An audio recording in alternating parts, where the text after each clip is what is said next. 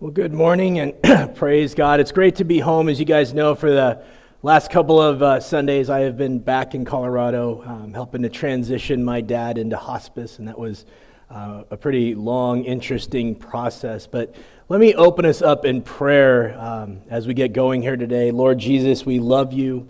We serve you.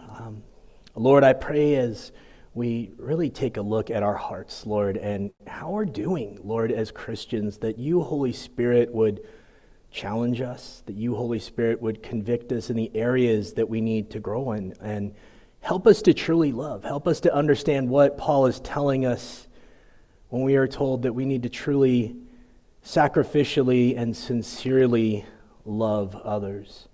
And so, Holy Spirit, I pray that you would guide my mind, my heart, and my words today as we bring your word. Prepare our hearts, prepare our minds, and help us to not just be listeners of your words, but doers. Help us to live the life you have called us to live. We pray all these things in your name. Amen. Well, again, good morning to you guys that are here at the church. Good morning to you guys that are online. And as I started doing last week, I want to encourage you guys. I would like to get to a place where by Christmas time, we could say we have about 70% of our congregation here and maybe 25%, a little bit less online. I know we're kind of flip-flop of that right now. But if you are online, and the only reason you guys are online is sheerly convenience. I get it. Maybe being at church in your pajamas is kind of nice. I'll be honest, when your shirt and your pants don't have to match, it's kind of awesome. But being here in the house of God, I'd like to encourage you guys to do that. Again, if you have little kids, if this is a health-related thing and that's what's keeping you home, I get it. We don't want to pressure you to put yourself at risk. But if it's surely just convenience, and I want to definitely encourage you guys to come to the church so we can be getting maybe to a little bit more of what we used to think is normal. And of course, I don't think our world will ever be like it was 2 years ago. And in some ways, maybe that's a good thing. I don't think it's all negative at all. But the other thing, I think it's important is to acknowledge that things are tough. Going through the pandemic here it's going to be almost 2 years. And I would love to say that in 2022, everything will be like it was 2 years ago, but the reality is I just don't think that's going to be the case. And so it can be kind of discouraging. It can be challenging. And as I've mentioned before, nearly 1/3, as Barna reports, of people that call themselves committed Christians, they have quit going to church. You just talk to pastors in the Bay Area, pastors anywhere, and they'll tell you that attendance is down significantly. And that's because the pandemic has really challenged people's faith, and that's why it's important. Over the last few weeks, we have been talking about what Paul teaches us in Romans 12, that we have to evaluate our faith from time to time, that we can't just sit back and think we're doing okay. And so today we're wrapping up our series that we've been in, and for the past couple of weeks, as we have been discussing, examining how you're doing, we've talked about the primary gauge being how we love one another. And it's not just a generic love, it is sacrificial and sincere love. It's coming from the heart, it's not fake, and it's also desiring what's in the best interest of someone else and not yourself. During week 1, we talked about what that means exactly. So if you don't remember, please take a look at the sermon a couple weeks ago. But it's really, again, doing what's in the best interests of someone else, putting their needs above your own. And then last week, we talked about another way that we can express sincere and sacrificial love. And that's how we, number 1, serve God. And then number 2, how we serve our fellow brothers and sisters. And this week we continue on and we talk about how is it that we can express sincere and sacrificial love with a fallen world? How do we love non-Christians? At times it's easier to relate to associate with, to do things with people that have the same belief system as us. But clearly that's not always going to be the case. And how do we make disciples? How do we share the gospel if we're not interacting with those that are not Christians? And so that's what we're going to be talking about today. Throughout the Bible, we are often reminded that for Christians to have healthy relationships with one another, unity is what is most important. Paul talks about unity all the time when he talks about churches, that we should be united, we should have the same mindset. But for our relationships with non-Christians, peace is the key. In Romans 12, verses 14 through 21, Paul gives us several principles that we can live by to help us better express sacrificial and sincere love through peace with non-Christians. Let me read those verses. Bless those who persecute you. Bless and do not curse. Rejoice with those who rejoice. Mourn with those who mourn. Live in harmony with one another. Do not be proud, but be willing to associate with people of low position. Do not be conceited. Do not repay anyone evil for evil. Be careful to do what is right in the eyes of everyone. If it is possible, as far as it depends on you, live at peace with everyone. Do not take revenge, my dear friends, but leave room for God's wrath, for it is written, "It is mine to avenge, I will repay," says the Lord. On the contrary, if your enemy is hungry, feed them. If he is thirsty, give him something to drink. In doing this, you will heap burning coals on his head. Do not become overcome by evil, but overcome evil with good. We'll get into this more, especially the heaping coals part, because I don't want you guys to misconstrue that. I want you to really understand what exactly Paul is talking about here. But as we look at Romans 12, verses 14 through 21, the first principle that Paul gives us is bless those who persecute you. I have mentioned over the last couple of months that as Christians, we will be persecuted. And persecution comes in all kinds of forms. It isn't just someone physically abusing you, mentally or emotionally abusing you or chastising you. It could be someone who is bashing your name. Maybe they're talking behind your back. There's so many different ways that Christians can and are persecuted. 2 Timothy 3 verse 12, indeed, all who desire to live godly in Christ Jesus will be persecuted. All. So if you desire to be a Christian, if you are a Christian, you are going to go through some kind of persecution in your life.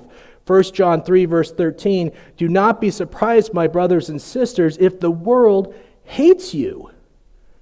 That's not easy to listen to. It's not easy to hear, but it is a biblical truth. And so you may be asking yourselves, why? What is the reason that we are persecuted as Christians? Well, the bottom line is we do not live the way the world lives. Or I should put it this way, we shouldn't live the way the world does, because there are certainly Christians out there that when you see them, they don't seem any different.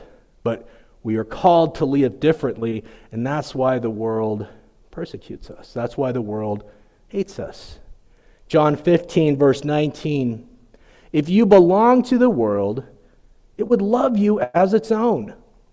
As it is, you do not belong to the world, but I have chosen you out of the world. This is why the world hates you. We don't live the way the world does. We don't view things, or we are not supposed to view things the way the world does. Our desires, our passions, our focuses are different than the world, than those that don't believe in Jesus Christ. The way we do things is different. 1 Peter 4, verses 1 through 5, therefore, since Christ suffered in his body, arm yourselves also with the same attitude. Because whoever suffers in the body is done with sin. As I mentioned previously, it doesn't mean that we don't sin. It means we're trying to fight against it. That is not our desire. It makes us sick. We can't stand when we sin. We are being convicted by the Holy Spirit. That's what happens when we have that same attitude as Christ, who suffered, who died for us. As we continue in this passage, it says, as a result, they do not live the rest of their earthly lives for evil human desires, but rather for the will of God. For you have spent enough time in the past doing what pagans choose to do, living in debauchery, lust, drunkenness, orgies, carousing, and detestable idolatry. Basically, sin. You have lived sinful lives. They are surprised that you do not join them in their reckless, wild living, and they heap abuse on you. but they will have to give an account to him who is ready to judge the living and the dead. So again, there's the explanation of why Christians are persecuted. It's because we're not trying to live our lives for pleasure. We're not trying to live our lives for our own self-interest. We're living for Jesus and because of what he did for us. So despite this persecution that Paul tells us we are going to go through, that's just part of what it means to be a Christian, he also tells us that sacrificial and sincere, or the sacrificial and loving response that we could have is to bless and not curse. And when we talk about blessing, it's a little different than maybe what we think about every day, but it's asking God to bless someone, to give someone favor, to bestow peace upon them, sustenance and prosperity. So when someone is fighting against us, when someone is attacking us, maybe they're talking behind our back, maybe they're doing some very negative things against us, the loving response is to say, God, please give them favor.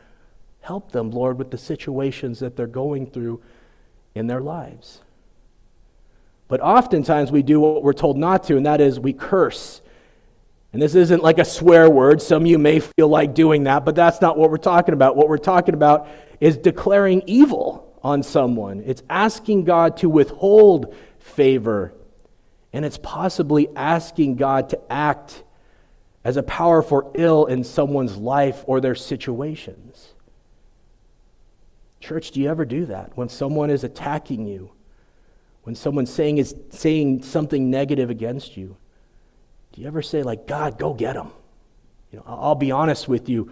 I have done that myself. I can confess that. It's a reality. And if I'm a pastor and I can call myself out on that, I'm sure every single one of you at some point in time has done the exact same thing. It's not easy to ask God to give favor to people who are attacking us.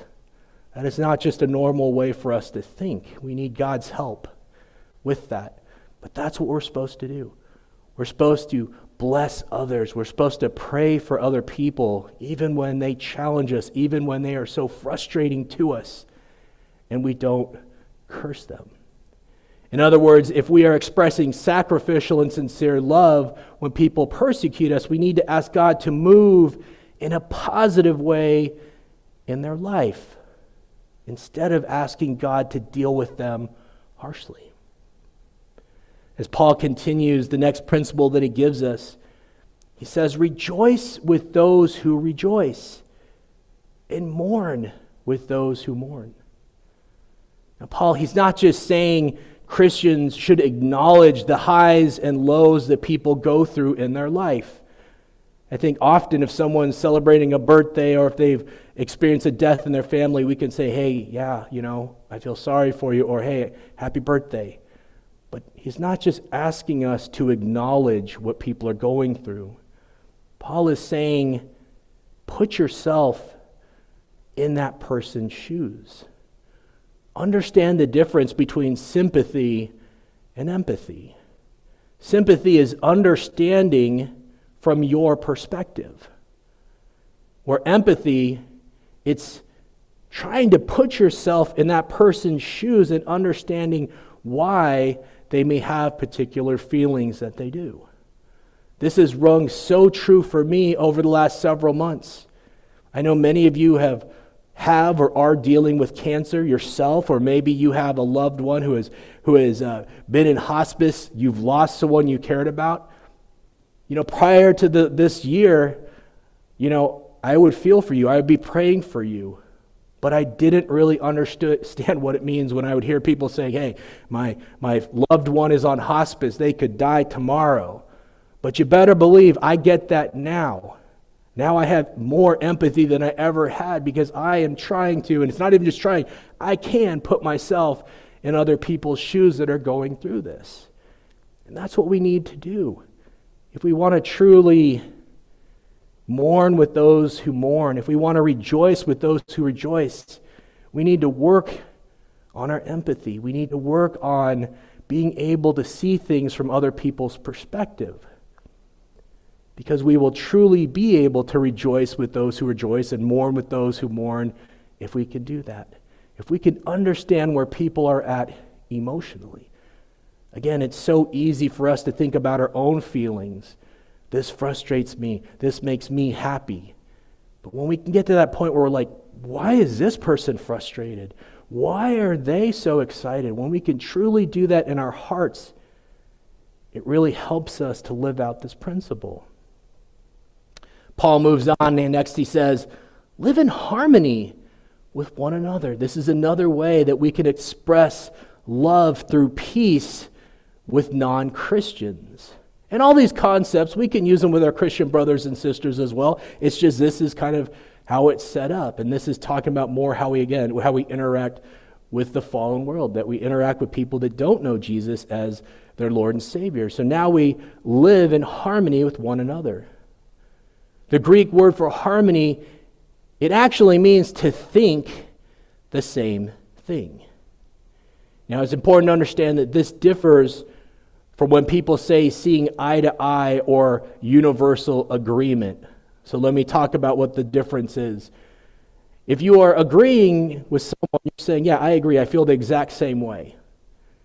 That is very different than saying that there are some universal truths or things that all humans should desire for one another, a common attitude or a purpose that we are hoping for everyone. Now, it doesn't mean that everyone feels this way, but in general, I think we can agree that most people think it is a good thing to help each other. I don't think you have to be a Christian to feel this way. Anybody who hopefully they have some care in their heart, they are hopefully viewing things in a rational way, they want to help each other. They hope people have food to eat and shelter. That's a universal truth. So that's what it means to live in harmony with people that are not Christians. It's having some core hopes, that common attitude that we all share.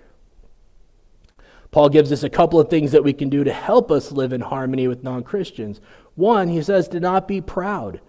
Proverbs 16, verse 18 says, pride goes before destruction, and a haughty spirit before stumbling. So be careful of how highly you think of yourself, because chances are you're going to stumble and fall. Don't be so prideful. He builds upon this by telling us, be willing to associate with people of low position. And there's a couple of different ways that commentators view this. One way is a willingness that we should all have to keep the company of those of lower social status or those that are different than us. You know, we tend to kind of have people that we are attracted to, people that we like to spend time with. But if we are going to have peace with the world, if we are going to live in harmony with them, if we are going to truly love them as Christians, we have to be willing to spend time with people that are different than us, people that maybe we wouldn't normally spend time with. The other way some commentators view this statement is being willing to give yourself to humble tasks. An example that came to mind as we, started phase one of doing worship here at the church, we didn't have janitorial services at the time. And I don't know, how many people jump up and say, hey, I am willing to clean the toilets. That's the first thing they want to do. I would say there's probably not tons of people that do that. But praise God, we have people both in our English and Nichigo ministry that understand this, that they are willing to give themselves to humble tasks. It took no time at all for 3 people to say, we got it. We will deep clean the bathrooms for the time that we don't have janitorial service in the church. So when we think about this, we need to associate people with people that are different than us. A great, I would say, test for that is if there are homeless people, do we embrace them? Do we talk with them? Do we invite them to come into service? Do we interact with them the way we would others? Or are we kind of standoffish? And the other one, that if there are tasks that God is calling you to that, man, they're not the most incredible tasks, they're not the most incredible ministry experiences, are you willing to do them? Can you clean the bathrooms? Can you file paperwork? Can you sweep, the leaves off the front of the church? This is what it means to have that humble spirit and to be willing to associate with people of low position, or to be able to do those menial tasks that not everybody enjoys doing. Paul, as he's been doing here, he just keeps reinforcing his thoughts with other, with great advice and things that we can do. And he continues with this same pattern. Now he says, do not be conceited. So he's telling us to be humble, be willing to do things that not everybody likes to do, be willing to hang out with people that not everybody likes to hang out with. And now he says, don't be conceited. The Greek, again, when we go to the Greek and the Hebrew, it just gives us so much more understanding of what the biblical writers are saying. Basically here it's don't be wise in yourself. That's what it means literally. So one commentator said this. He said, the person who is wise in his or her own eyes is rarely so in the eyes of other people. And I think most of us can attest to that when there's someone that thinks they know everything, they tend to know absolutely nothing, because their wisdom or what they think is only in their head, and most people probably don't agree with them. It's interesting that even the Apostle Paul had to be reminded of this. 2 Corinthians 12, verses 6 and 7, even if I should choose to boast, I would not be a fool, because I would be speaking the truth. But I refrain, so no one will think more of me than is warranted by what I do or say, because of these surpassingly great revelations. This is the Apostle Paul saying this. As he continues, he says, therefore, in order to keep me from becoming conceited, in order to help me remain humble, not being wise in my own eyes, I was given a thorn in my flesh, a messenger of Satan to torment me. So often we talk about why did God allow him to have this thorn? We don't know if it was emotional, physical, what it was, but why? And we say, well, one, it was so he would continue relying on Christ. Absolutely. But Scripture also says it's so he wouldn't get so puffed up. It's so he wouldn't get conceited. So if the Apostle Paul, who we do not measure up to the Apostle Paul, I know I do, absolutely do not. If he needed a reminder to be humble and not to get conceited, all Christians do. That's what helps us to live in a peaceful coexistence and to express that sincere and sacrificial love with non-Christians. So Paul, he ends this section here as he's talking about sincere and sacrificial love with a warning and some reminders about that. And his warning is, do not repay evil for evil. His first reminder that falls right under this, and how we can better do this, how we can better keep ourselves from responding to evil that is done to us or evil that we see in the world and not responding with evil. He says, be careful to do what is right in the eyes of everyone. The Greek word for right, and I know I'm giving you a lot of definitions, but this is hopefully going to help you guys. It means honorable. So Paul is saying, do what is honorable in the eyes of all people. That is one way that it's going to keep you from repaying evil for evil. So try to do what is honorable in the eyes of all people. However, it is imperative for Christians to understand that we also have to do what is right in God's eyes, and that we cannot violate our Christian ethics and morals.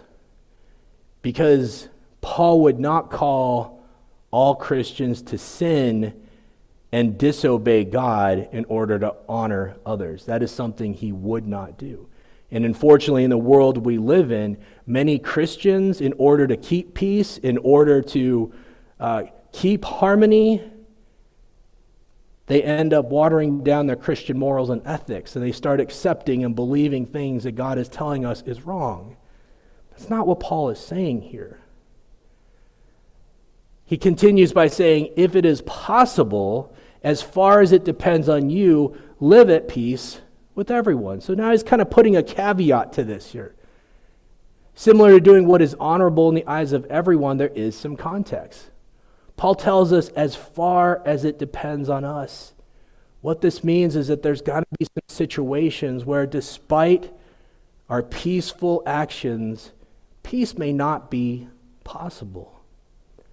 In situations like this, in order for Christians to express sincere and sacrificial love, they need to resist the temptation to retaliate, and they need to trust God.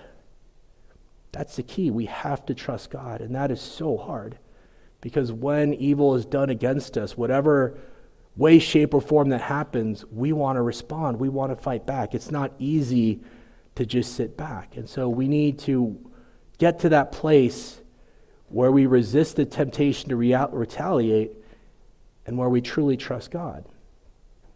Paul tells us, do not take revenge, but leave room for God's wrath. It's interesting what Paul says about God's wrath, and he starts from referencing Deuteronomy 32, verse 35.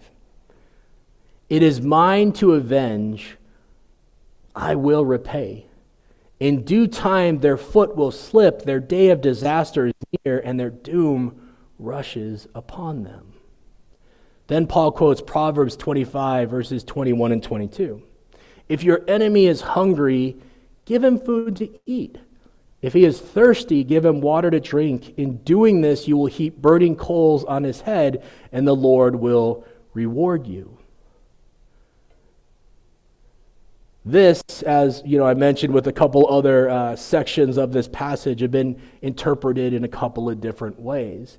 But in the context, and since Paul leaves out when he talks about the burning coals, those heaping coals that are burning on someone's head, he leaves out the comment about a reward from God. And so in the context, most likely what most commentators will say is that this proverb, it's referencing an Egyptian ritual where persons publicly testify to their penitence by carrying a pan of burning coals around their head. So they're acknowledging their guilt, their sin by doing this. One author put it this way: treat your enemy kindly, for that may make him or her ashamed, and lead to their repentance. In other words, the best way to get rid of an enemy is to turn him or her into a friend. So it's not about them being abused or getting burned. It's the hope that they will be convicted of their sin or their actions, and they'll repent of them. And hopefully, if they're not Christians, that they'll turn to God. That guilt inside of them, that shame inside of them, something will make them want to turn to God. The final reminder that Paul gives us, it turns back to that initial warning about not paying back evil with evil. It says, do not become overcome by evil, but overcome evil with good. This is such a powerful reminder, because if the way that we evaluate how we are doing as Christians is based on sincere and sacrificial love, if we're honest with ourselves, we are not doing so well if whenever we are faced with challenges and persecution, whenever something happens that upsets us, that irritates us, that annoys us, if our response is getting frustrated or getting angry, wanting to get even, speaking bad about someone, if that's our response, basically sin, if our response to whatever challenges and persecution comes up against us, if our response is negative, if it's sin, then we aren't doing very well as Christians. That we're struggling in our ability to sacrificially and sincerely love others. But on the other hand, we are doing pretty good if those moments when challenges come our way, when the evil that we are experiencing in our lives, if our response is praying for someone and asking God to help them, if we have that forgiving heart, then we are doing pretty good. And that's the whole point of this. That's what Romans 12, this section is about. It's about evaluating ourselves. How are we doing truly loving people sincerely and sacrificially? I want to end with this challenge. If you've never really evaluated how you are doing as a Christian, and when we opened up this series, I told you most people that I know, most Christians, we don't do that. The first thing they think about is, we don't want to be so judgmental. Well, I'm encouraging you to challenge yourself, evaluate. I gave you scripture upon scripture that says, test yourself, evaluate yourself, see if you are in the faith. We need to do that from time to time. So if you have never really evaluated how you are doing as a Christian, start doing some self-evaluation. And begin by using Romans 12, verses 9 through 21 as that barometer, as that gauge. How are you loving? Are you doing it sacrificially and sincerely? And if this is something that you do on a regular or fairly regular basis, maybe once a year, twice a year, maybe you sit down and you say, how am I doing with my faith? Then begin to pray and ask God, are there areas that I need to change? The Holy Spirit lives inside of you. He knows you better than you know yourself. And if you ask God, reveal to me, is there any sin I need to repent of? Is there any behaviors or something I need to change? The Holy Spirit can help you identify that. But it's all based on your willingness to do so. Often the Holy Spirit tells us things and we don't listen because we don't want to change. So I encourage you, ask God to reveal things to you. Be so bold to ask other Christians who will be honest with you how they think you are doing as a Christian. The best feedback I get is from my mentors. Most are pastors, so they get it. And I love when they can say, Andrew, yeah, you know what? You're not doing so good at this. Or Andrew, you need to work on this. Every now and then maybe they'll say, hey, you're doing pretty awesome at that. That's great. Because I trust them. They're giving me feedback that I need. View all of this, everything we've talked about for the last 3 weeks, as a way to know if you are maturing in your faith. Scripture calls us to mature in our faith, to be maturing Christians who don't need the spiritual milk anymore. We're on solid food. We're on solid meat, right? We don't want to be on baby food all our lives as Christians. There are only 3 places you can be in your Christian walk, and this is important to remember. You're either growing, you're dying, or you're staying the same. And there are very few situations in life where dying and staying the same are desirable. Very few. And Christianity is not one of them. God wants us all to grow and mature in our faith. So this week I put that challenge out to you. Ask God how you're doing. Evaluate yourself and ask others. Amen? Lord Jesus, we love you. Lord, thank you, Lord, that you give us, through your word, ways to evaluate our faith, that you don't just leave us hanging, that you don't just leave us at that place where we are either dying spiritually, Lord Jesus, or where we are just status quo. Lord, you want us to grow and mature in our faith. And Lord, I pray that each and every one of us would take what Paul tells us here in Romans 12 to start evaluating our own lives if we are growing in our faith. If we are expressing truly sacrificial and sincere love. Lord, I pray that you would help us not only to love our fellow brothers and sisters, help us, Lord, to serve you with a servant's heart and to serve others, Lord, in the same way. Lord, I ask you to also help us as we engage and interact with those who are not Christians. Help us to love them where they're at. Help us, Lord, to understand them truly on a heart level. But help us, Lord, not to give in to the temptation of becoming the world, because although we are in the world, we are not of it, Lord Jesus. Lord, help us to become the church and the people that you want us to be, who sacrificially love and sincerely love because of what you have done for us. Lord Jesus, I pray that if there are those listening, if those watching, those here in person today, Lord, that are either struggling with their faith, maybe they don't even know you as their Lord and Savior, I pray, Holy Spirit, that you would speak to them in an incredible way, that you would give them that feeling that they need you, that there's something not quite right in their life. Help them to understand that, Lord, you are the person, you are the everything that can transform their life. Lord Jesus, help us to be a committed, loving church. We pray all these things in your name. Amen.